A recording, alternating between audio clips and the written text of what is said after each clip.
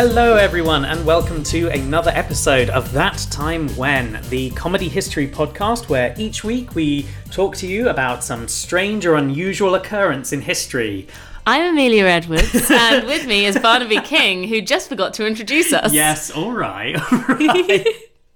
All right, yes, this is the second time we had to record this intro. Fortunately, it didn't get very far before I realised that, yes, I had forgotten to introduce... I can't actually remember if we've said my name. No, I said I'm Amelia Edwards, and this is Barnaby King. Okay, good. That's how bad my short-term memory is. What's happened to it? I think it's lack of sleep. Oh dear. It's all right. It's the Halloween hauntings. That's what's happening. Yes, so Halloween, it's that time of year again, and it's going to be a weird-ass Halloween this year because, you know, COVID. I really don't know what's going to happen with trick-or-treaters. Are they still going to turn up? Surely they can't. Because they can't. No. But what if they do? I'll feel so bad. Imagine. I mean... I guess the thing to do is just get some sweets and that in case, and if not, then we can eat them. That's true. The sweets, not the children. Well, we do like to lure children out to our cottage in the woods. Oh, no, you cannot It is say made that. of gingerbread. Okay, all right. Yeah, I suppose you're a woman, so it's slightly easier for you to say that and not sound like a pedo. I got a big old oven, that's all I'm saying. Oh, God. Oh, it's just showing that, you know, women have it so easy. I know. When they talk about luring kids into the woods, everyone just thinks they're a witch. When men do it, everyone assumes they're a sex offender. I was just feeling innocent today. I've been thinking about fairy tales recently for no reason at all. Yeah, that's fair enough. I mean, I've been keeping up with the news and it's just depressing. So I'm in that sort of mindset of, oh, God, what other awful thing are we talking about? Oh, man. So, to try and get your mind off it, I wanted to, as I say, talk about something to do with Halloween. Spooky. Yes. Now, I realised that I didn't actually have to go that far back to find something interesting. Quite frankly, this is kind of in living memory. Well, it doesn't really count as history then, does it? Well, it's one of those things where... I think when you sort of get an interest in history, time starts feeling a lot shorter. So it's like, if we think about, say, the 1800s, Yep. I kind of felt like it happened, about a month ago, something like that. Oh, yesterday. Yeah, I mean, absolutely. I've only just put away my corsets and petticoats. But I mean, like, in your sort of context shifts. Oh, yeah. So, like, talking about the 1800s is not talking about, like, far back in the distant past sort of thing. It feels like it was much more recent. So, like, it's one of those things where I've been kind of hesitant to go sort of too modern. Especially because if it is stuff that, you know, is in living memory, then people might point out when I'm wrong. Well, you know what, though? The History Channel does ice truckers. So I think we're okay. And ancient aliens. Well, the ancient aliens are at least ancient. Yes, and true. And true. Yes, but absolutely. the ice truckers are current. Yeah, actually, that's a very good point. Okay, so I won't feel bad about this. No, I think we're okay. I think we can do things in the future if we're following their timeline. So what we're doing right now is we're going back to a time where... Oh no, wait. Sorry, we might have to just pause the podcast because I have some breaking news for you, Amelia. What? It seems that invaders have arrived. What? Yes, it seems that New Jersey in America has been attacked, and great creatures on tripods have stepped out of pods and are, my God, they're destroying things left, right, and center. Oh my God. These invaders, they appear to be from Mars. Also, like, that, a lot of people have been predicting this will happen this year, so... Oh God, yeah. So don't worry, everyone. That was just a bit, because I am this week going to be talking about the incident in 1938 where Orson Welles produced a radio drama adaptation of H.G. Wells's War of the Worlds. Now, I was kind of in two minds about this because it's not something like, generally we want to go vaguely obscure with our topics each week. And this is something that I think it's likely that people will have heard of. I mean, The Simpsons did a Treehouse of Horror episode about it. Oh, yeah. Which is great, and I kind of want to watch it again. But the reason I wanted to talk about it for this episode is because the myths about it and the actual history of it have been like conflated a lot. Oh, sure. There's this idea of widespread hysteria and mass panic, and it really wasn't like that. Okay. But there was some interesting things to it, and I think when you look into it, it becomes much more interesting than just Orson Welles did a radio play, people thought it was real, and that Martians were attacking and went crazy. Because there's a lot more nuance to it, as you might expect. People generally are dumb. That sounds mean. That sounds very And this mean. one goes to our listeners out there. No, but what I mean is that people are prone to like collective panic about things. Oh, yeah. Like as a group, people can be influenced very easily. I mean, look at the spread of right-wing populist movements right now. See, I was going to go more basic than that and be like, look at the people who like stockpiled loo paper. Like, Yeah, absolutely. Like, it's something that I was starting to get a bit prone to. I was like, oh my yeah. God, we need to go out. We need to buy loo roll because it's going to be gone. No, I know. That like it's that exact thing where you see that people are panic buying loo roll and you kind of go, well, what if I need loo roll? And everyone's panic bought it. I've got to buy some. And then you Or kind pasta. of and then you justify it to yourself. It's like, oh, I'm not panic buying. I'm just having to buy because everyone else is panic buying. But it's like, no, you're part of the problem. Yes, I definitely nearly became part of the problem. I was freaking out about toilet paper like no one's business. I was like, there's only 3 rolls left. We're gonna die. Why are you freaking about it? I do the shopping in this household. I know, it's because I didn't want to say. Oh, bless. Oh, no, it's all right. I mean, You had secretly bought another stash of toilet roll that you just didn't share with me at that point. So, yeah. so that was fine. Yeah. It was like, I didn't need to worry because there was more loo roll. But it was Yes. sort of like getting close to the end and I was like, oh my God, Barnaby hasn't bought more loo roll and we're going to have to be wiping our asses on, I don't know, book pages. well, we've got a lot of magazines because I subscribe to Private Eye and you have your teaching magazines. The teaching magazines pages are glossy. They are glossy, but you know what? They work wonders as like linings for Lombardi's Hutch. That's true. So never stop getting those because frankly they're great. Since the Norwich used to circulate this sort of little pamphlet magazine thing, and the pages were wonderful in that for line. Oh, was that the Norwich Extra? I think it was called or something. Oh, yeah. Yeah, and I think they said they were going to like go down to bi-weekly or semi-weekly, I should say. But it just seems to have stopped. I mean, possibly because pandemic, but I think this is definitely something we should be using our podcast as a platform to complain about. Where is the Norwich Extra? Lombardi needs to pee on something. Okay, Lombardi is our rabbit. Just in case. Lombardi is our son. Well, he is, but he's also a rabbit. Yeah, that's true. Okay, so back to the actual topic of the podcast. Rabbits. No, Orson Welles. So this was a radio adaptation, which was broadcast by CBS, which at the time was quite a small service. It was, Okay. It was officially called the Columbia Broadcasting Service. Lovely. It was quite small, and it wasn't referred to as anything vulgar like CBS. No. Orson Welles had a regular program which had only been running for, I think it was about 8 weeks, maybe. It wasn't very long. It was called Mercury Theatre on the Air. Nice. And it was based on his Mercury Theatre that he worked with. And they basically just did dramatic adaptations of plays or books or anything like that and just broadcast it. Like that was the show. Okay. So previously they'd done stuff like they'd done Sherlock Holmes. Sounds pretty good. Yeah, I quite like the idea.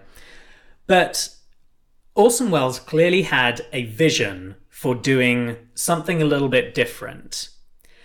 I'll kind of go into his influences in a little bit. But he wanted to do a production which simulated a crisis happening at the time. Right. So he settled on War of the Worlds. Apparently it was a bit of a fraught process.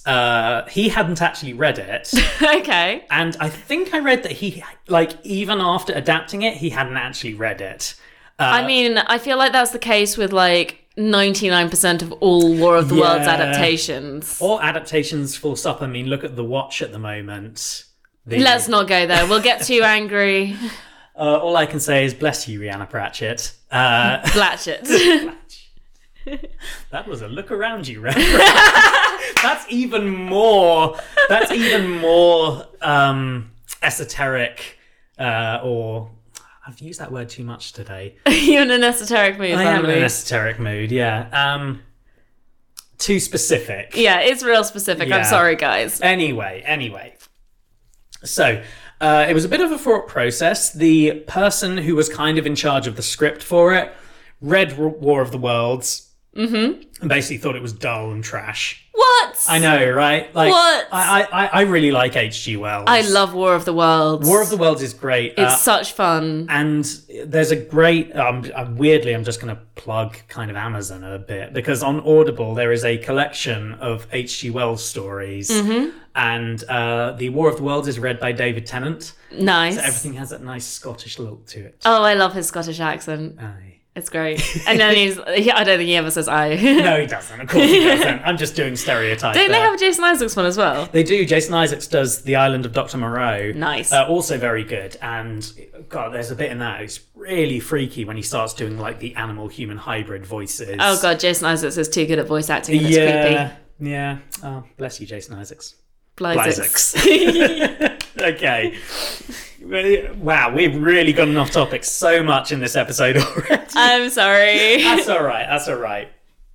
So, they updated the original story because War of the Worlds is set in the late 1800s, because that was the time that H.G. Wells was writing, and it was set in England, in Woking. Yeah, they've got a statue there. They do. They have two statues. Yeah. I've seen them. There is a statue of the tripod alien, like, machine, and also of the cylinder that the Martians crashed to Earth in. So, just to sort of give an overview for our listeners, you may or may not have read War of the Worlds.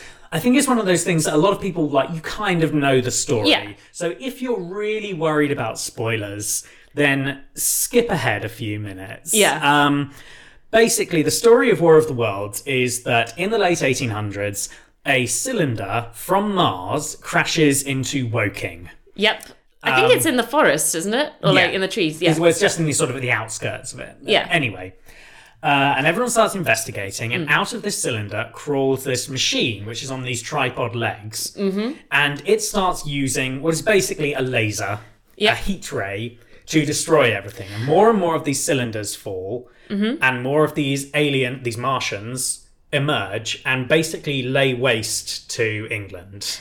We should point out probably at this point for our listeners abroad that Woking is just kind of like, or at least in the 1800s, it was just like a sort of semi-rural town. Yeah. It's now... It still kind of is. It's now just like a town that's sort of very much orbiting London. It's like... It's not a super important place at all. Yeah. So it's this one guy who's in the book who's trying to escape from the aliens, and I think he tries to go towards London or something at one point, doesn't he? No, his brother is in London. Yeah. And there are several bits from his brother's perspective. Right, that's it. And his brother sort of sees the panic. But, okay, going away from that, just sort of continuing on, basically, he tries to survive. It looks like the Martians are taking over. They're kind of terraforming the world, but eventually they just sort of keel over and die. Yep. And the reason is that, like, the armies at the time failed to beat the Martians, but the Martians weren't accustomed to our atmosphere, and so it was bacteria and viruses, everything like that was just completely alien to them. Which just killed them. Yeah. So it's got this sort of like weird sudden end, but it works quite well. It's one of those things that I think has been referenced or used in examples of or parodied in so many things. But I do recommend the book. I think it's great, and I will recommend the audiobook version as well, because it's really fun. I really like the fact that the book is set in the 1800s, because obviously H.G. Wells didn't have any options with that, but it does mean that the difference between Martian technology and our technology of the time is sort of like highlighted. It's such a big difference. I mean, this is true, but H.G. Wells had some weird, like, predictive abilities. Because the heat ray was lasers. Yeah. The Island of Dr. Moreau sort of preceded the idea of genetics. Yeah. I can't remember. There was something else as well. Nope, can't remember. Anyway, he definitely was a forward thinker. Oh, yeah. Yeah, there is this sort of marked difference, but it's fun to read sci-fi from a different era. Oh, yeah. Anyway, so, despite that guy saying it was boring, I think it's great. Yes. So they decided to update it to 1938. Okay. And set it in America, because this is where the broadcast was happening. Sure, that makes sense. So they definitely wanted to do it as seemingly real. Now, it was very clearly advertised as a drama. Okay. There's actually 4 points in the show where they say, this is a radio drama. Oh, really? They say it at the beginning, which also starts with Orson Welles reading a slight variation of the prologue from the beginning of the book. Right. And then they had 2 more points during the program, because it was divided into 2 parts, basically. The first part was 40 minutes long, and then the second part 20 minutes. And there was a slight gap in between, which was extended for reasons we'll get into later. Ooh. But at the end of the first part and beginning of the second part, and then right at the end, they reiterated, this is a radio drama. Okay.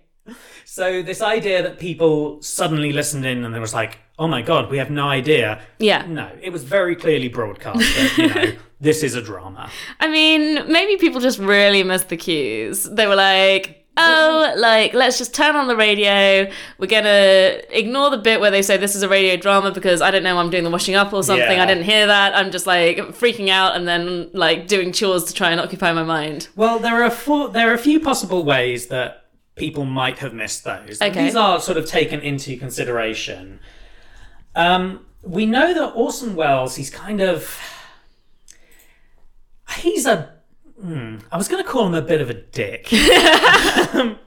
What, the great actor of a previous generation? He was a bit mischievous, shall we say. Okay. Like, he was one of those people who I get the feeling he wanted to be kind of, what's the word I'm looking for? Inscrutable. All right.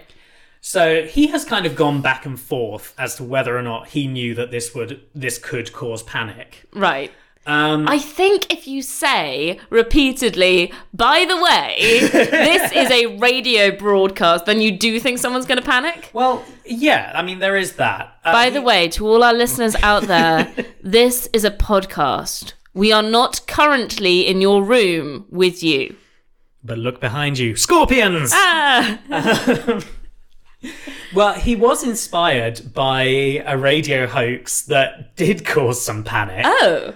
It was called Broadcasting the Barricades, which was a dramatic hoax done by Ronald Knox in the UK. Okay. Ronald Knox, who was a priest, detective story author, and radio broadcaster. Oh my God. Okay. It's an amazing... That's a great trilogy. Yeah. This guy belongs in his own Agatha Christie style novel. Well, he wrote a lot of detective stories, and he actually had the 10 Commandments, the Decalogue of detective stories. Oh my gosh. Do you want me to read them to you? Yes. 1. The criminal must be mentioned in the early part of the story, but must not be anyone whose thoughts the reader has been allowed to know. Ooh. I mean, Agatha Christie Broke that one. broke that in the second, I think, Poirot book. Yeah. 2. All supernatural or preternatural agencies are ruled out as a matter of course. Okay. 3. Not more than one secret room or passage is allowable. I mean, yeah, that would be excessive. I do like that. Do you think he was really fed up with like think too so. many secret rooms? 4. No hitherto undiscovered poisons may be used, nor any appliance which will need a long scientific explanation at the end. Okay. I'm pretty sure that rules out Sherlock Holmes as well. Yeah, like in the... Oh, what is it? The one that gets taught at GCSE, The Sign of Four? Yes, yeah. They do use some kind of like... Hitherto undiscovered poison or... Yeah, I think it might have been real, but it's like from a very distant land and it's a blow dart and like all that. I'm not going to say what this actually says here, so I'm just going to update it. No Chinese man must figure in the story. Okay. And this is because there was a really strong trope and stereotype Yeah. at the time where there were Asian characters in detective fiction who Yeah. stereotype to hell, shall Oh, we say. yeah. Like, I appreciate that even if he maybe used a non-politically correct word, he's got this idea that, like, Yeah. stop it, guys. Yeah. It's too much. 6. No accident must ever help the detective, nor must he ever have an unaccountable intuition which proves to be right. That's part of Pixar's rule of writing, that one. Is it? Yeah. Oh, that's cool. You can't have an accident that will help you, only one that will hinder you. Ah, that makes a lot of sense, actually, thinking about Pixar films. Yeah. 7. The detective himself must not commit the crime. I feel that should be higher. Shouldn't that be up with you can't hear the Yeah. criminal's thoughts? Although, wouldn't it be great if the detective had committed the crime? I mean, I'm sure there are. I'm sure stories there like are. that. 8. The detective is bound to declare any clues which he may discover. This is presumably so that the reader can kind of work it out as well. Yeah. 9. The sidekick of the detective, the Watson, must not conceal from the reader any thoughts which pass through his mind. His intelligence must be slightly, but very slightly, below that of the average reader. Which I feel is harsh on Watson. Watson! Watson's a doctor and a soldier. And he's a lady killer. Yes. 10. Twin brothers and doubles generally must not appear unless we have been duly prepared for. Which I'm not sure how one is duly prepared for someone's twin brother. I mean, I definitely haven't been duly prepared for twins to turn up every once in a while. Yeah. So I teach a surprising number of twins and like a shocking number of twins Yeah. for one school. And there have been moments where I have thought that a child is accidentally lining up in like to come into my class when they're not supposed to be. And it turns out, no, that's just the brother of the person I taught last lesson. Yeah. It's really weird. It's a weird moment, that one. So you're not duly prepared for it. That's No, I wasn't duly prepared. I almost told that child off. I was like, you need to go to your next lesson. excellent. And it's like, no, I'm in your lesson now. So I'm aware that this episode so far has been way more rambly than usual. I'm so sorry. That's all right. No, it's fine. It's fine. I hope our readers can forgive us. Readers? Especially because they're listeners. I've been listening to too much regular features. I hope our listeners can forgive us. Okay, so Ronald Knox, who wrote those commandments and was a radio broadcaster, in January 1926, he reported that rioting had overtaken London. The masses of unemployed people had gotten so angry that they just started a surge of like fury, rioting, as I say, Yeah. and that they had basically overtaken the capital. I mean, that's super believable for London during the Great Depression. Yeah, it was a time. In fact, there were 4 months after this hoax happened, there was a general strike. Oh my God. So I think And everyone was like, people- no, that's not true. It's Well, just being made up on the radio. I think it was more the fact that people knew this was coming. Yeah. And so when it was reported in January, they were like, oh God, it's here. Yeah. It was also 1917 was when the Russian Revolution happened. So everyone's kind of, thinking about how the proletariat might rise up. Yeah. But anyway, he reported this. He reported things like government ministers had been murdered, including people being roasted alive. Oh my God. Yeah. Well, those Londoners could get up to anything, couldn't they? I mean, it's pretty grisly. Like, you think about this sort of era, you don't imagine radio allowing anyone to report that people are being roasted alive regardless of whether or not it's a hoax. Yeah, actually, that's a really good point. Didn't they have rules? Probably, yeah. They would have had so many bizarre rules. Yeah. He also said that several sort of key locations, including the Houses of Parliament, had been flattened by mortar fire. What's a mortifier? No, mortar. Okay, yes, that makes a lot more sense. Mortar fire. Yeah, it was also from the Savoy as well, I believe he said was destroyed. But anyway. Oh, you got to destroy the Savoy. Yeah, he really went, what's that guy? Roland Emmerich, the guy who does things like Independence Day and loves destroying, like, national monuments. No, he's got a genuine reason for doing the Savoy. Yeah? Because the Savoy was destroyed in the Peasants' Revolt in the 1200s. Ah. Back when it was John of Gaunt's palace. Well, he was a priest, so he may have been something of a historian as well. Could be. That would be interesting. Yeah, I'd have to look into that. Anyway, so this was reported, like, this wasn't even part of a drama. It seems that he just kind of did it. Nice. Which is crazy. But it was also, there were people who believed it might be true. There were people trying to sort of get in contact. Yeah. There was a problem at the time that there was heavy snow. Oh, God. People didn't receive newspapers for 4 days. Oh, and they just heard this radio broadcast being like, by the way. Exactly. So not only did they not have sort of confirmation that it was a hoax, but they also have something that's like, oh my God, this is why the papers aren't here. This is true. London's been destroyed by the proletariat. Yeah, because that's not too far from Fleet Street, I don't think. No. Which is where all the newspapers are. Yeah. So Wells, like, admits that this was an inspiration. Sure. He's like, I'm just going to steal the story and the idea from Britain. Yes, that's true, actually, yeah. So, yeah, he wanted to create this radio program in which the first part is presented as news bulletins. Yeah. And the second part is more traditional radio drama set from the perspective of a survivor. Yeah. And so I listened to it because I'd never actually listened to the Orson Welles broadcast before.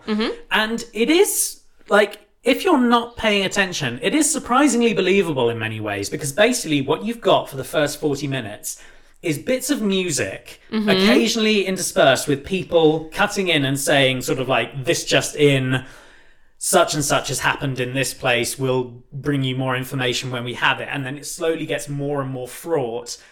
Like, it starts off with people just sort of going, like, bright flashes have been seen on Mars. And then it's like, an object has hit New Jersey. Okay. And then it's like people around this and the tripod machines come out and people start dying. And then the Martians start releasing their black smoke to kill everyone. Yep. It's pretty grim. The first part actually ends with the news reporter dying on air. Oh my God. Choking on this poison gas. That is awesome. Yeah. So, what was happening during this point was people did start getting in contact with the radio station to be like, this is fake, right? Yeah. I don't think there was really panic at this. Like, I think panic was sort of building in different places. The police had actually turned up to the radio network, basically saying, "Shut this down. Like, this is causing, if not panic, definitely confusion. We don't want you to do this anymore." One of the actors said basically that the police came in as slowly as a trickle at first, and then more and more kept coming, like it was a rushing tide of policemen, basically.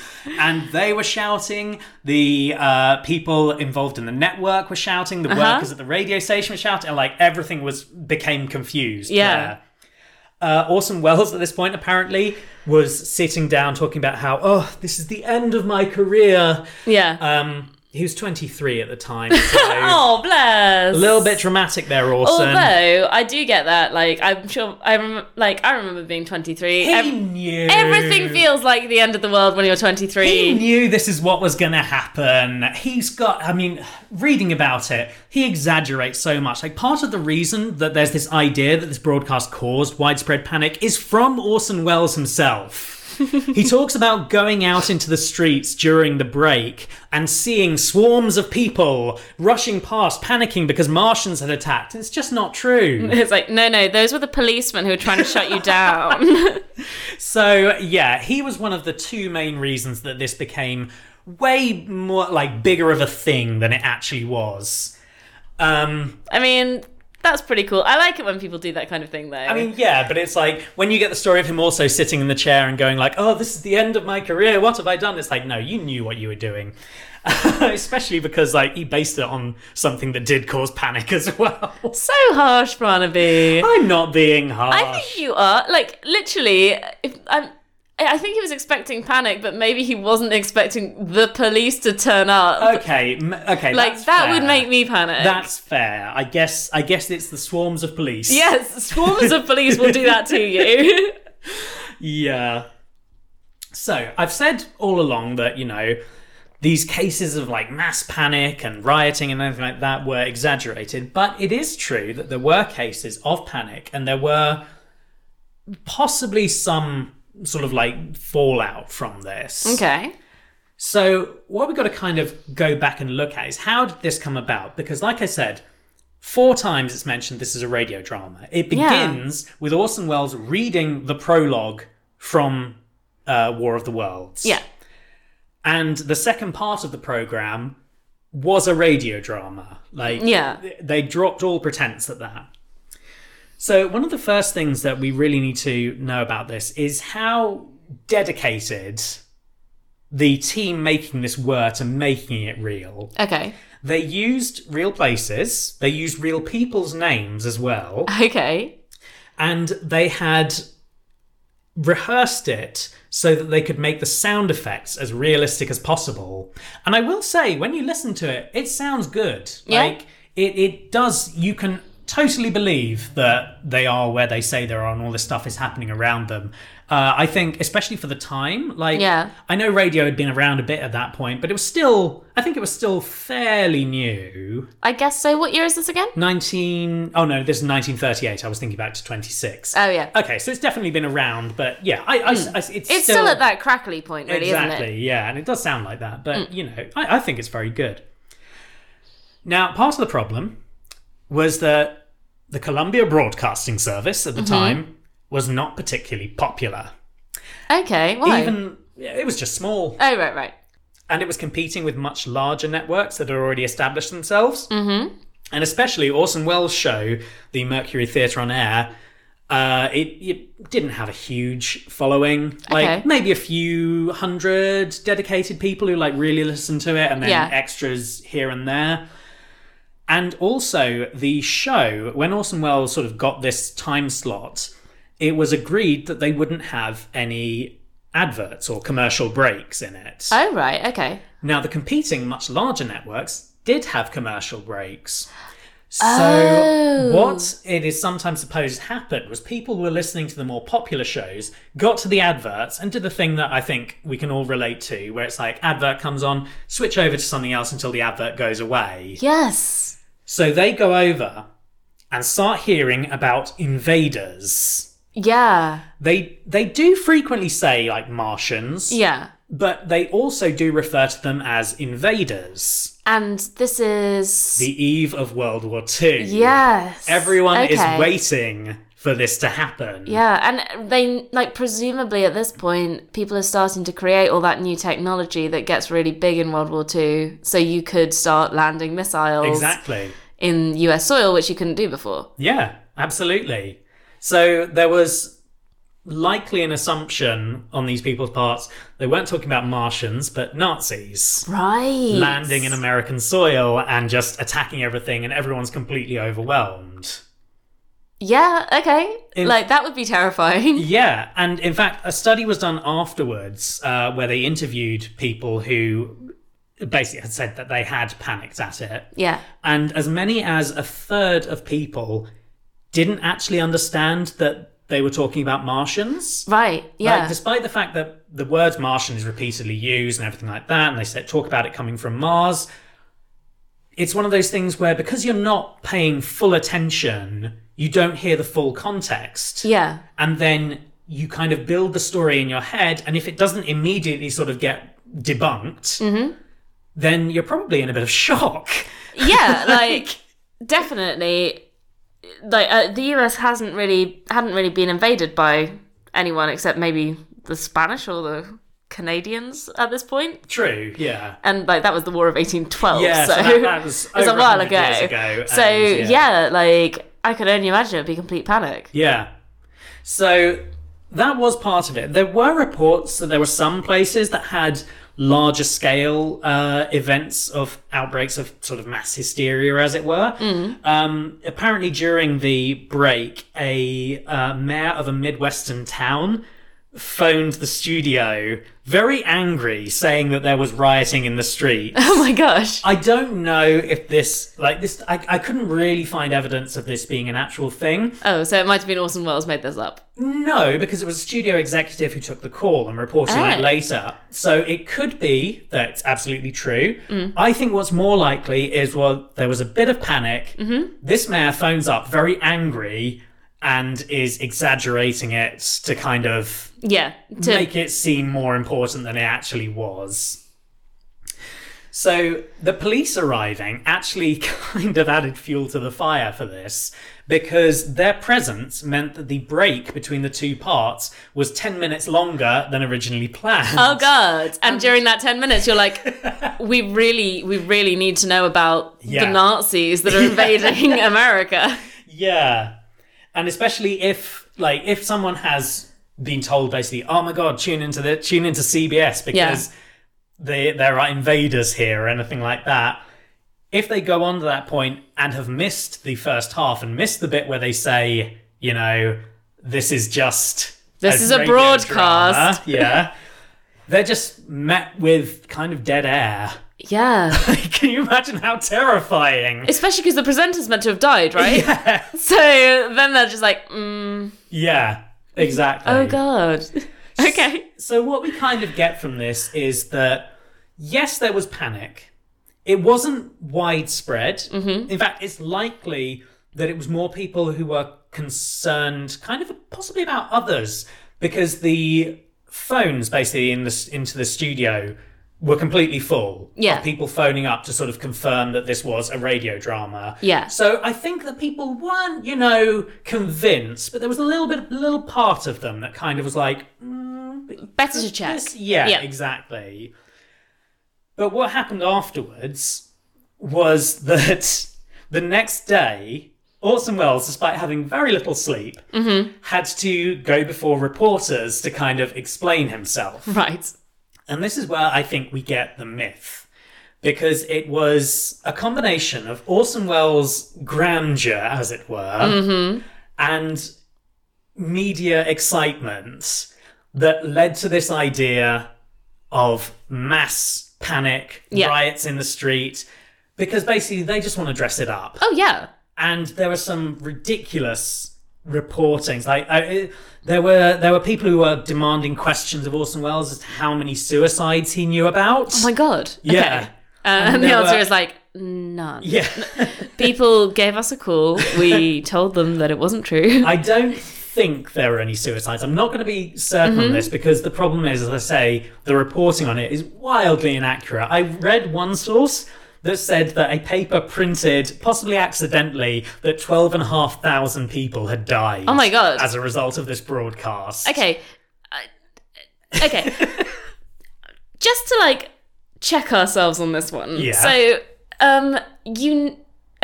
so someone's cause of suicide if they write a note and tell you what it is. Who's going to be there being like, I heard the radio program that told me there were invaders from Mars? No. I think the 12,500 is in riots and stampedes and panicked crushing of people. But was that happening at all? Probably not. Like I say, we have this call from this mayor of a Midwestern town, but other than that, there doesn't really seem to be any actual examples of people taking to the streets or anything like that, rioting, or the panic was very much contained as much as it existed. Yeah. People had switched over from more popular programming, heard about invaders, and were kind of World War II starting. Yeah. Or whatever they would have called it. It was in America, so who knows? I don't know. So basically what we have here is kind of part of the reason that I wanted to do this as an episode is to address the fact that we're kind of seeing the same thing now. So much. Because there's so much airtime given in various media outlets to people who are very much wanting to panic everyone or get people to act in a certain way. Yes, you see this sort of thing today. There are definitely people who use media outlets as a way to kind of, foster an idea, perhaps, or create sort of senses of worry and panic in people. Mm-hmm. And that's kind of how we got Brexit. It's not uncommon. This has happened before, and when people kind of look back, even at recent history, and sort of say, this like older generation or people back in history were dumb, people really don't change. Like, everyone's kind of prone to this sort of manipulation. Well, I think what you've told us has made it quite clear that the media's prone to making people look particularly stupid as well. So I was thinking while you were talking about, like, there might have been some panic, but it got blown all out of proportion. Did you see those photographs, like, earlier in the year, back when it was warm, of like the crowded beaches? Oh, yeah. And then there were so many photos where it was like, oh my God, all these people flooding to these beaches, and they're all such idiots, and like, we should be really disgusted by these people. And then for quite a few of them, other people had taken photos of the same beach, but just from a different angle. Yeah. Which showed that actually everyone was distancing from other families, and the way it was looking crowded was just from the shot that had been taken by the press. Yeah. And like, don't get me wrong, I do think people have probably done silly things during this pandemic. Yeah. But it definitely, the media wants us to think that everyone's being stupid pretty much all the time. I mean, it wants to sell us the story of it. Yeah. And it's also why things like the last night at the proms become big news, because they say they're not going to have a sing-along at an event that doesn't have an audience. Yeah. But the story gets told as, the lefty liberals are trying to stop us singing Rule Britannia, or whatever it was. It was Rule Britannia. Hence all of the, like, what if it's offensive to people of colour because their ancestors were slaves? I don't know. But the point is that wasn't the actual story, but it got reported as such. And so it became the story, to which we got the point where Boris Johnson bloody came out and was like, I can't believe that this is a thing. I will look into it immediately. And it's like, it's your own rules. Yes. They're not having singing because there's no audience. Because... And also, we're not supposed to do choral singing at the moment. Yeah. So I guess that's kind of the takeaway from this. I think this is a good story. And I think that we can't just discount the whole thing as a myth. But I think the intricacies of it are more interesting than just, man does radio broadcast, people think it's real. Yeah. And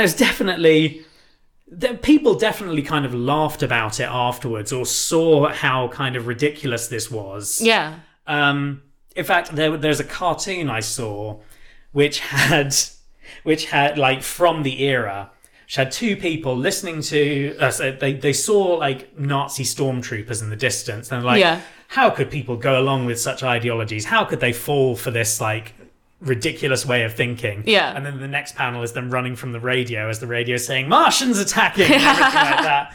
So it's like, I think people were aware. Yeah. But doesn't make it any less fun of a story. It's still a good story, especially one to tell young people when they're too young to realise how to Google and find out the answer. Yeah. So thank you very much, everyone, for joining us on this episode of That Time When. Thank you to Kevin MacLeod for our theme tune, Anachronist, and any other music that we put in here. If you want, you can follow us on Twitter at ThatTimeWhen4, or just search That Time When and you'll see our nice fancy shield. You can also email us at ttwpod@gmail.com if you want to send in any requests for stories you might like us to cover. Always happy to hear about that. Please like and subscribe, and whatever you can do on your current choice of media. Yeah. 5 stars, please, if you're on iTunes. Yes, please. Yes, please. Yes. And once again, thank you for joining, and we'll see you next week. Bye.